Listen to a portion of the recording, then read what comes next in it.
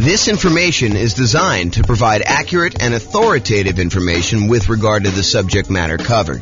It is offered with the understanding that the presenters are not engaged in rendering legal, accounting, or other professional services. If legal advice or other expert advice is required, the services of a competent professional should be sought. Welcome to the Oceanside Real Estate Investing and Real Estate Financial Planning Podcast. Learn all about investing in real estate in Oceanside, California, with a combination of real estate financial planning and modeling with numbers specific to Oceanside, plus syndicated, more generalized recordings of live and pre-recorded real estate investing classes, not all of them specific to Oceanside. Be sure to stay tuned after the podcast for a message from our sponsors. Well, good morning and welcome, everyone. I am James Orr, and we've got a really special class today. So today is improving cash flow when searching for your next rental property. And I'm going to jump right into it. This is kind of one of our mini topics. It's one piece of the overall plan we have to improve rental property cash flow or cash now, depending on kind of how you're looking at it. But this one is really this first section here when you're searching for the property. There's different classes we're going to do on when you're financing a property, different classes we're going to do when you're trying to optimize which strategy to use, different strategies, different cash flow improvement strategies we have when you're trying to improve your property itself. Different ones you use when you're utilizing marketing in order to get your tenant or tenant buyer in the property, different things we do when we own a property, and different things we do while we're renting the property. But today we're going to focus on searching for the property. So let's jump right into it. These are the areas that we're going to cover today. We're going to talk a little bit about selecting the right real estate agent. And it's probably not what you think it is, but we'll talk about that. And then we'll talk about locking or floating your mortgage interest rate. We'll talk about searching for less expensive properties, searching for pretty properties, which is counterintuitive, I think, to a lot of folks. And then searching for properties where the seller is offering seller concessions. And I'll go through some math on that for you. And then we're going to talk about searching for all the different creative financing strategies like owner financing or wrap financing or subject to or assumable loans or installment land contracts or seller financing. So we're not going to teach an entire class on all those different types of creative financing, but I'm going to mention to you some of the benefits of basically searching out those creative financing strategies. So remember, the focus here is we're thinking about you as buying a rental property in the next 90 days, one that's going to move you toward being financially independent, even though prices may be really high, interest rates may be really high, and rents may be lagging. And so how can we do that to make it more profitable for you, safer, easier, with less risk? So we're going to really look at those things now. So let's talk about agent selection. I think a lot of folks, when I say agent selection, are thinking to themselves, maybe my real estate agent will help me buy the right property. And I think there's a part of that that's true.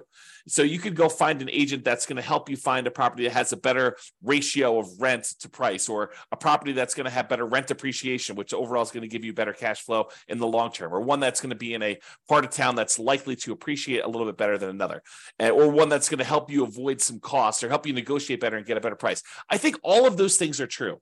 But one thing that I do want to focus in on is this idea that in some real estate markets, there are some real estate agents, and it's not everyone, but there are some real estate agents who will voluntarily rebate part of their commission back to you at closing. So imagine for a minute that you're going to go buy a $500,000 property, and the real estate agent is going to be paid by the seller in a lot of cases, but not always, but a lot of cases they're going to be paid, somewhere between 1.5%, 2%, 3%, 3.5%, 4%. It's all negotiated, but in a lot of cases, they're going to get somewhere in that 3%-ish range in order for helping you buy the property. And they're usually paid by the seller's real estate broker via the real estate seller. So if you think about it that way. But in some markets, the real estate agent who is helping you buy is willing to say to you, hey, look, I'm willing to pay you a rebate of my commission that I'm earning on helping you buy the property. So they may go in there and they may earn 3% of a $500,000 property, $15,000. And in exchange, they're going to give you back 1% of the purchase price, or in this case, $5,000 to you at closing. So once you close on the property, they're going to get $15,000. They're going to take part of their $15,000 and give $5,000 back to you. And this is all negotiated, right? Like some real estate agents will offer this up front. It's kind of like their program. Some real estate agents, you can negotiate getting a rebate back of their fee. And so it's just something to think about. So what I want to talk to you about is why this might be in a cash flow improvement. At first, you might think, well, I'm just getting part of my down payment back. Well, sort of, right? And I think that's true. You are getting part of your down payment back, part of the money that you had to come up with in order to buy the deal. But if you think about it in terms of how it improves cash flow, you might think about it this way. So it's almost like if you got $5,000 back on a $500,000 purchase, it's almost like getting $400 more per month back for a year, plus a little bit more. I mean, $400 per month for a year would be $4,800, and you got $200 extra. So it's really like getting $400 more back. And then at the end of the year, maybe rents have gone up a little bit, and you're not, if you were $400 a month negative, then maybe rents go up a little bit, and now you're not quite as negative after that. So you could look at this as offsetting some of your negative cash flow. If you've got negative cash flow on your property, ideally, we're trying to get you to the point where we can improve it all these different ways where you have very little or no negative cash flow or significantly positive cash flow, depending on your market conditions and where you are and what you're putting down and what your strategy is and how you're doing all this stuff, because a lot of it's variable. But ideally, if you were buying a property and let's say hypothetically it had $400 a month negative cash flow, but you're able to get this $5,000 rebate back from your real estate agent, then for the first year, you're kind of break even. And then after that, maybe rents have gone up. Maybe maybe you're renting a $2,000 a month property or a $3,000 a month property, and maybe rents go up by 5%. I mean, I think that's probably a pretty aggressive growth rate, although we've seen more than that recently. But I think over a long period of time, that 5% per year is pretty aggressive. But if you got 5% on a $2,000 a month property, if I'm not mistaken, that's $100 a month. Now your cash flow is not $400 a month negative; it's only $300. And if you're on a $3,000 property, 5% improvement in cash flow. If I'm doing my math right, is $150. Now you're not negative $400, you're negative $250. So this could help get you over that first year of offsetting some pretty significant negative cash flow. Or if you have positive cash flow, it's a way to improve cash flow for the first year, if you think about it that way.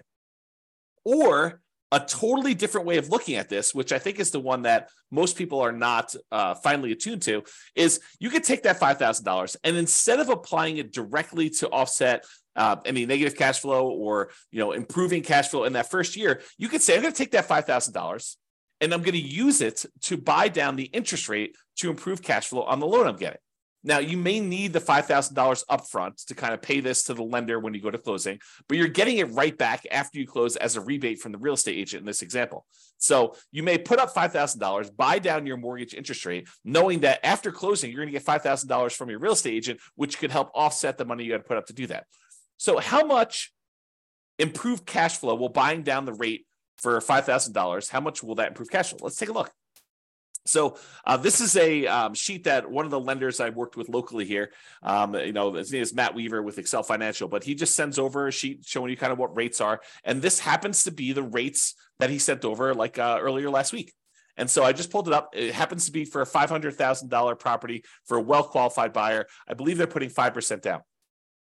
So this one shows you, I'm not going to go into all the detail. I probably should do a whole class on how to analyze these. In fact, I think it's on the schedule for doing financing.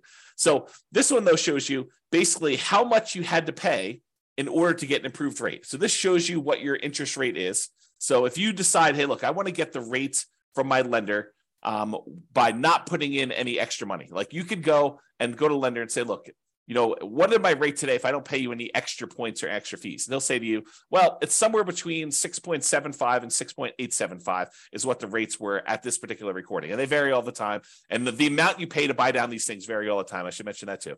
But right now, if you take 6.875, you're going to get a small $618 credit at closing from your lender. Okay, so you'll get a credit. If you decide to pay $741, you could get 6.75.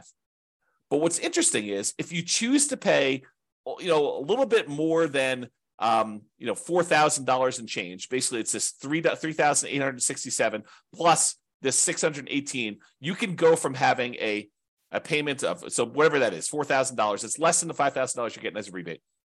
You could go from having a payment of $3,120 to a payment of $3,002. So in exchange for paying, just over, $4,400 or so, I'm really estimating. So paying about $4,400 to the lender, you can buy down your mortgage interest rate to 6.5%. So going from 6.875 to 6.5% is an improvement of $118 a month, the difference between $3,120 per month and $3,002 per month. So by going and doing that, you can improve your cash flow by $120 a month. It's not $400 a month for the first year. It's $118 a month for 30 years. Now, that might be an interesting way to improve cash flow.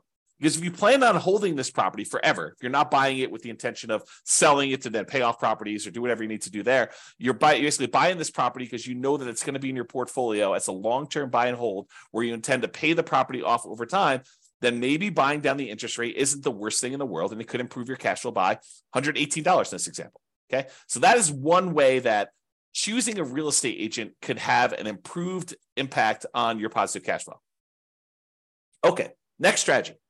Locking or floating the rate. So mortgage rates change every day throughout the day. I would say most lenders tend to do a once a day adjustment. So, they reset their rates from their lenders at, 8 o'clock in the morning every day. And those are the rates that they're allowed to go and tell people throughout the day. So if you go to a local credit union or something like that, they may update their rates at 8 o'clock in the morning. And if you call anytime throughout that day, they're going to quote you that rate. But the rates are really changing all the time throughout that day. And the next day, when you wake up, they're going to be 8 o'clock in the morning. They're going to change the rates to whatever the current rate is for that day. So if you think about it, while you're shopping for a property, what if you're concerned that mortgage interest rates are going to go up? Well, it's really difficult to accurately predict the future. I mean, we really don't know if interest rates are going to go up or interest rates are going to go down. We can sort of guess based on, what's happening in the political world, but, unexpected things happen all the time. And those can impact mortgage interest rates. But if you're concerned that rates will go up, you're like, look, I can afford this right now, but if rates go up too much more, it's not going to be worth buying. Maybe what you want to do is go talk to your lender. And with some lenders, you can choose to pay a fee to lock in your rate while searching for properties. You can say, look, I know I'm buying something in the next 90 days. If I go pay you a fee, then we can lock in this mortgage interest rate and I will be able to get this rate definitely anytime within the next 90 days in order to close on my property. And they will a lot of times do that for you. Okay. Now the lock lasts for a predetermined period of time. It's not like you could lock in a rate and then 10 years later, you decide you want to use that rate, you could do it. It's usually for like 90 days. And I'm not a lender, but my understanding is how lenders are using this is they're going in and they are pre-purchasing that block of financing for you. So they're saying, look, we reserve this rate at this style of thing, and it costs them a little bit of money to do that. Then if rates go up between when you lock your rate and when you close on the property, you're not penalized with the higher rate and have improved cash flow. So this is thinking about, how we're improving cash flow by doing this. So you do that. If rates go down though, like let's say you lock in a rate and then rates happen to get better while you're under contract, some lenders will allow you to take advantage of some of the drop, not usually all of it. So if rates drop by half a point while you're under contract, they may only give you half of that. Okay, so talk to your lender and understand the details of this when you're going to do it. Now, where this becomes especially helpful is when you're buying new construction properties, where it could take months and months and months between going under contract to buy the property and when you actually close on it. So imagine you go under contract and the builder tells you, okay, this is going to be a 9-month build time. The property will be ready 9 months from now. Well, a lot can happen to interest rates between when you go under contract and you think you know what the monthly payment is going to be, and 9 months later when you're closing on the property and they're delivering it to you, and rates are very, very different between then. So this locking the interest rate can help eliminate some of that interest rate for you. Now, you're going to want to talk to your lender because sometimes locking for a very long period of time is more expensive than what you perceive the risk to be. Now, if rates really jump up, it could have been a really good value play for you to go buy that. But a lot of times we don't know. And so you want to talk to your lender and say, what's the cost of me locking the rate for 90 days or 6 months or whatever you're going to do, and try to work out a plan to see what seems like a good value for you to do that. Let me take a beverage drink here. Okay. So, and this one seems obvious, right? The strategy of looking for less expensive properties. In theory, you think, hey, searching for and buying a less expensive property often means that the monthly payment and the taxes and the insurance on that property tends to be a little bit lower. So if you're able to get similar rent for a lower priced property, that can improve cash flow. And I agree with that. As a really, really rough rule of thumb, for every $10,000 less of an expensive property that you buy, it saves you about $50 per month less in mortgage payment. So if you've downloaded the world's greatest real estate deal analysis spreadsheet and you've analyzed a few deals and you kind of have a feeling for, if I buy this, whatever it is, 400, 500, 200,000, $1 million property in my marketplace, and if I get this rent, I'm going to have $100 a month positive cash flow or negative $200 a month positive cash flow. You could think to yourself, okay, well, I know what a deal is at 500,000 as an example, and I get $2,000 a month rent. If I go buy a $490,000 property, well, that's going to be about $50 better cash flow. Really, really rough math. Okay. And so let's talk about where that comes from. So this is based on I'll tell you the story first. When I was a kid, my father was a real estate agent.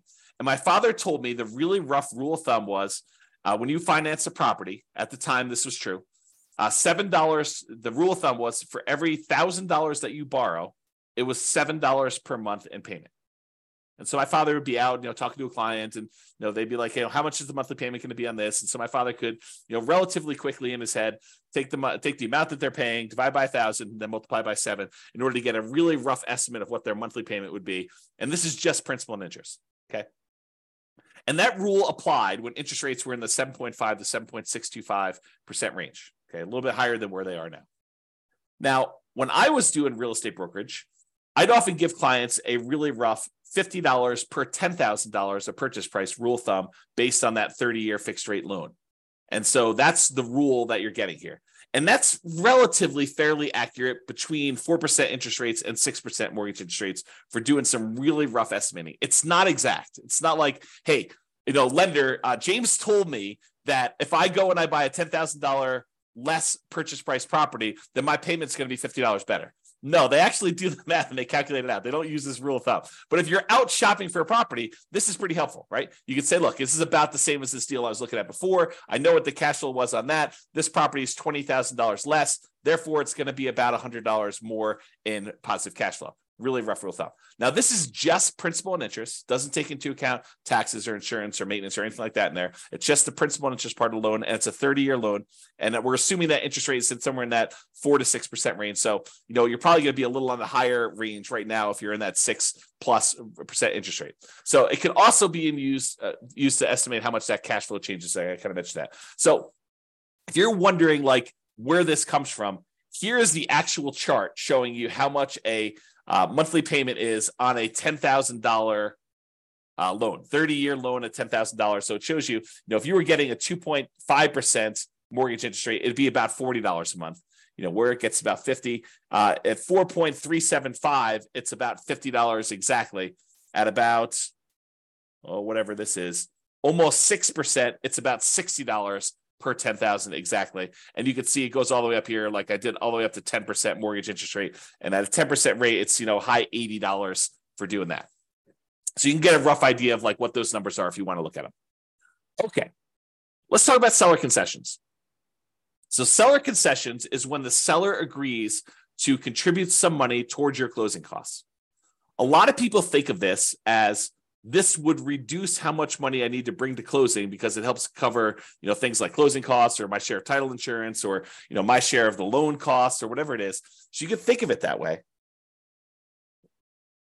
But you can also think of it as a way to reduce your mortgage interest rate. Remember we talked before about getting a rebate from the real estate agent and being able to buy down the interest rate? Well, you could use seller concessions in order to buy down the mortgage interest rate in order to improve cash flow. So let's say you're prepared, you've got enough money to do your down payment, you've got enough money for all your closing costs, and now you're thinking, okay, I really want to improve cash flow. One way to improve cash flow is to say, I want to look at properties where the seller is offering some type of seller concession, which will allow me to use the money they're giving me to buy down the interest rate by whatever amount that was. So if you remember from the real estate agent rebate example, we talked about a $5,000 kind of buy down, a rebate would allow you to buy down the mortgage interest rate such that your improved cash will by $118 per month for the entire 30-year period.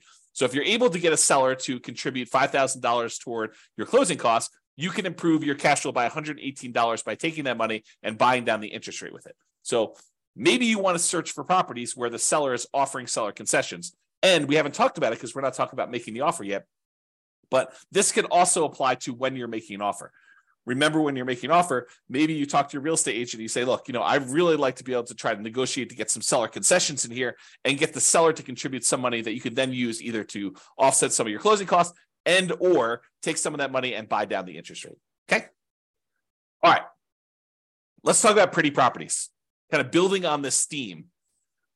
So I'm going to kind of walk you through an example here that may be counterintuitive, right? Because I think a lot of real estate investors, they think that, buying a property that needs a little work and capturing a little sweat equity is a better deal. For example, let's say you can go find a property that needs $10,000 in work, but you could buy it for a $30,000 discount. So if you think about it, you're going to go in there and you're going to find a property. It's kind of rough, needs a little bit of fix up, needs some kind of attention to stuff. But for $10,000 out of pocket, plus maybe some of your sweat labor, kind of your effort doing it, maybe $10,000 in hard cash and materials and goods and stuff like that, you could buy this property.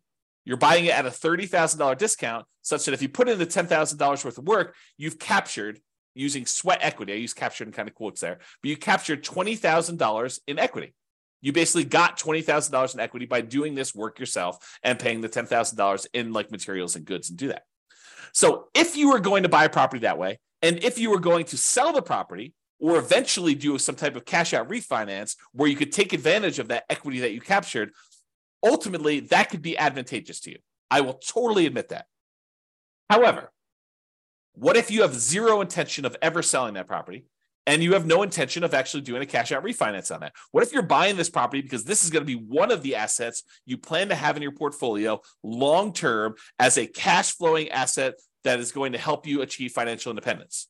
Well, if you're thinking about it that way, does it really matter that much that you captured $20K in equity? Well, maybe. I mean, buying a property at a $30,000 discount, it does improve cash flow, right? Because you're basically borrowing less. So a $30,000 discount means that you're likely saving about $150 to $200 per month in cash flow.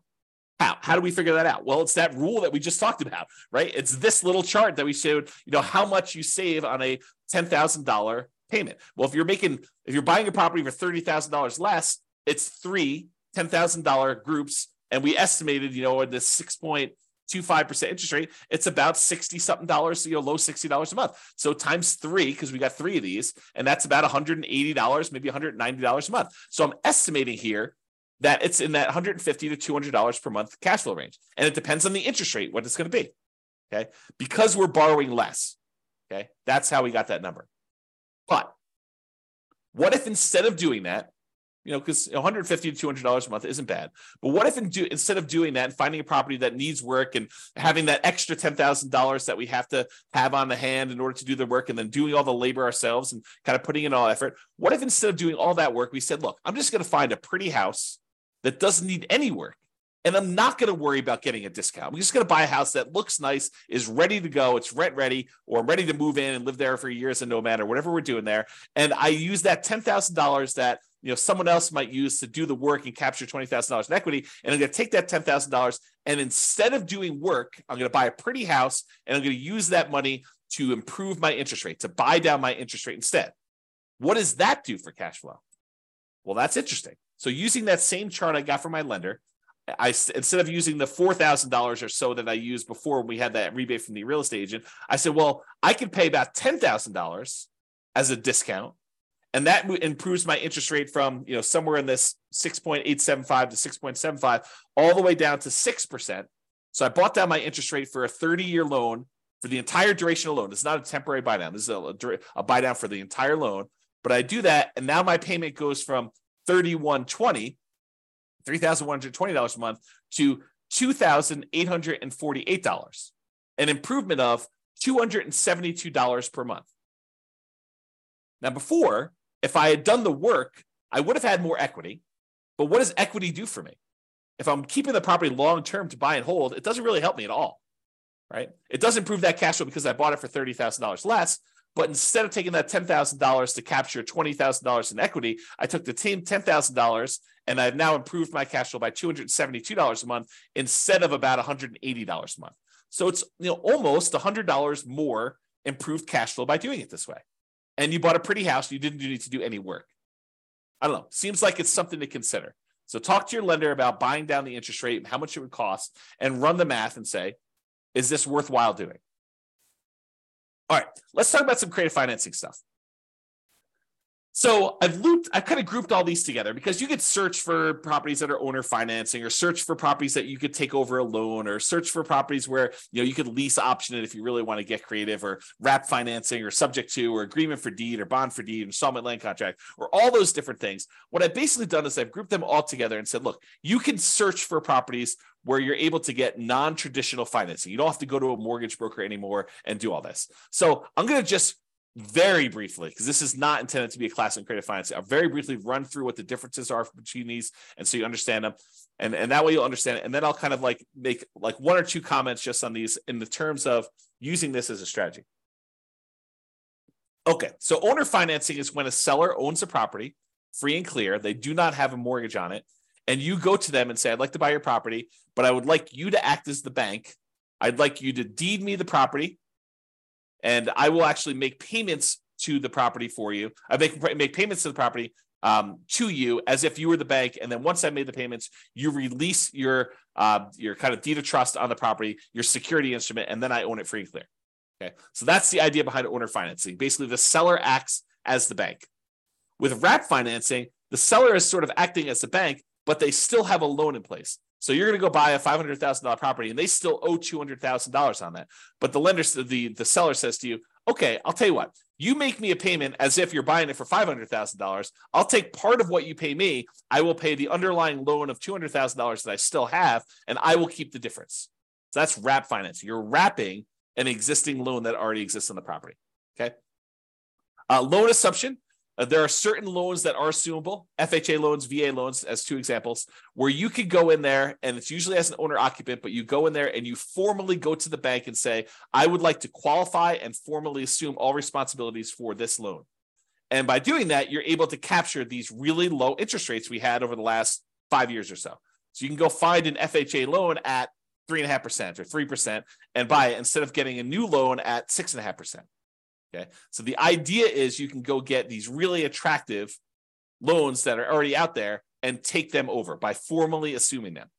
And it could be a significant way for you to improve cash flow. We'll talk about a little downside to that here in a second. You can go in there and find a rent-to-own program. Let me take another sip here. You could go find a landlord who's tired of being a landlord and say, look, I'd like to rent the property, but I would like ultimately the ability to own this at some point in the future. I'd like an option to buy the property a year or 2 or 3 or 5 down the road, or I would like a purchase contract to be able to buy the property that is a year or 2 or 3 or 4 or 5 down the road that I could use to buy the property from you. So I'm going to rent it from you for a period of time, and then I'm eventually going to buy it. And you could do this if you're an owner occupant, or you could do it if you're an investor who wants to then sublease the property to someone else. So that's the kind of rent-to-own, lease-to-own, lease option, lease purchase family. And then you have the agreement for deed, bond for deed, contract for deed, installment land contract. This is sort of like a car loan where you don't get ownership. You don't get title to the property until you fulfilled your obligation, but you have a contract in place that says, if you make these payments for this period of time, at the end of that period of time, I will then give you a deed for the property. So it's a kind of a variation on owner financing that more protects the seller in a lot of ways, because they don't give you ownership of the property until you've done what you agreed to in the agreement, whatever that is, agreement for deed or bond for deed or contract for deed or installment land contract. And then finally, subject to is when a seller deeds you ownership of the property and they leave their existing loan in place. It's sort of like a subset or variation on wrap financing. With wrap financing, you're paying the seller. The seller is usually paying the underlying loan on the property, and you're kind of like part of the money goes to the seller, part of the money goes to the underlying loan. A lot of times with subject to, you're basically making an agreement with the seller where the loan is very high loan to value. You know, you're buying a $500,000 property and the loan is for $480,000, and the seller's like, look, I'm going to deed you the property. You just agree that you're going to make payments on this loan that's still in my name, and we're going to leave that loan in place. You're not formally assuming it. You're not going to the lender and saying, I'm applying to formally assume all responsibilities for the loan. You're just saying, look, the seller's deeding you the property. You're now the owner. Deed means ownership. They're deeding you the property. Now you're making payments on the underlying loan to this that the seller has on there. And the loan is staying in the seller's name. Okay, so that's an overview of creative financing. And you can see why these might be more advantageous because, and there are probably exceptions to everything I'm about to say, but they tend to be more flexible in negotiating financing terms. If you go to a traditional mortgage broker and you start haggling with them over getting you a better interest rate, They're probably going to say, no, this is the rate we got. This is it. No, there's no negotiating.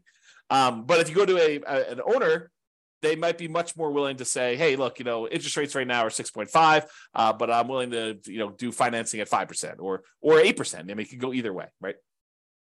So you could possibly negotiate improved interest rate and loan terms. Okay. You could say to them, I'd like to pay you interest only for 5 years, and then I'll do an amortization schedule where I'm paying you a little bit more, including principal on the loan. You could do all that stuff with a seller if you're doing creative financing there. And then assumable loans. So you could formally assume a loan with a better interest rate than you could get now. That's really the appeal of it. These loans tend to be assumable for owner occupants only. So you're like, James, I'm an investor. I'm trying to buy this property as investment property. Well, if you're trying to do like the nomad strategy where you're moving into a property, living there for a year and then converting it to a rental, or you're house hacking where you want to live in a duplex or a triplex or a fourplex, or maybe a house that has an upstairs, downstairs, and you kind of want to live in upstairs and you want to rent out there, owner occupants still could work for those situations. You could formally go in and assume a, FHA loan, or a VA loan, because you could use FHA and VA in order to buy duplexes, triplexes, or fourplexes, or single family homes. And you could go in there and buy a property like that and be able to assume a loan like that. Now, you're taking over their current loan balance. So if they bought this property, 5 years ago, and property values were worth $400,000 5 years ago in your marketplace, and now they're worth $500,000, and they paid down a little bit on the loan over the last 5 years, they may only owe, $340,000. But the property's worth $500,000. So the trick is you can formally assume a $340,000 loan, but you still got to come up with that difference between what they're selling to you for, the $500,000 and the $340,000. So you need to come up with a lot more than 3.5% down or 5% down. So you have to formally come up with $160,000 as a down payment in order to be able to assume that loan, which makes this much more difficult to implement. Okay. So maybe you could structure it where you can get the seller to agree to some type of owner financing, but a lot of times the lender will not want you to assume a loan with owner financing with a seller second mortgage in place either. So you want to talk to about that. All right. So those are all the strategies to use when searching for properties. And optimizing cash flow is not something you only focus on after you own the property. A lot of people think, I'll worry about optimizing cash flow after I bought the property. Well, you're eliminating some of your choices and options if you do it that way. There are things you can and maybe even should be thinking about when you're searching for properties to improve your overall cash flow. And better to take a more holistic approach and optimize at all the different various stages rather than just when you're trying to optimize for rent. So that's it. That's all I got. This has been James Orr. I hope you've enjoyed. We will do the other sections, the other kind of like stages for improving cash flow in other mini classes. So stay tuned for those. Bye-bye for now. With home prices up, mortgage interest rates up, and rents up, but not quite enough to counteract the higher prices and interest rates, cash flow on rental properties in Oceanside is harder than ever. Book a call with the Real Estate Financial Planner to apply our proprietary 88 strategies to improve cash flow on your rentals. See the show notes for a link to schedule your call and improve your cash flow today. If you're a real estate agent, lender, or professional in Oceanside that wants to help our real estate investor listeners, consider reaching out to learn about collaboration opportunities with this podcast. We'd love to add more value to our listeners by having you assist our investors buy, sell, and finance their real estate investments. See the show notes to schedule a call to discuss collaboration opportunities.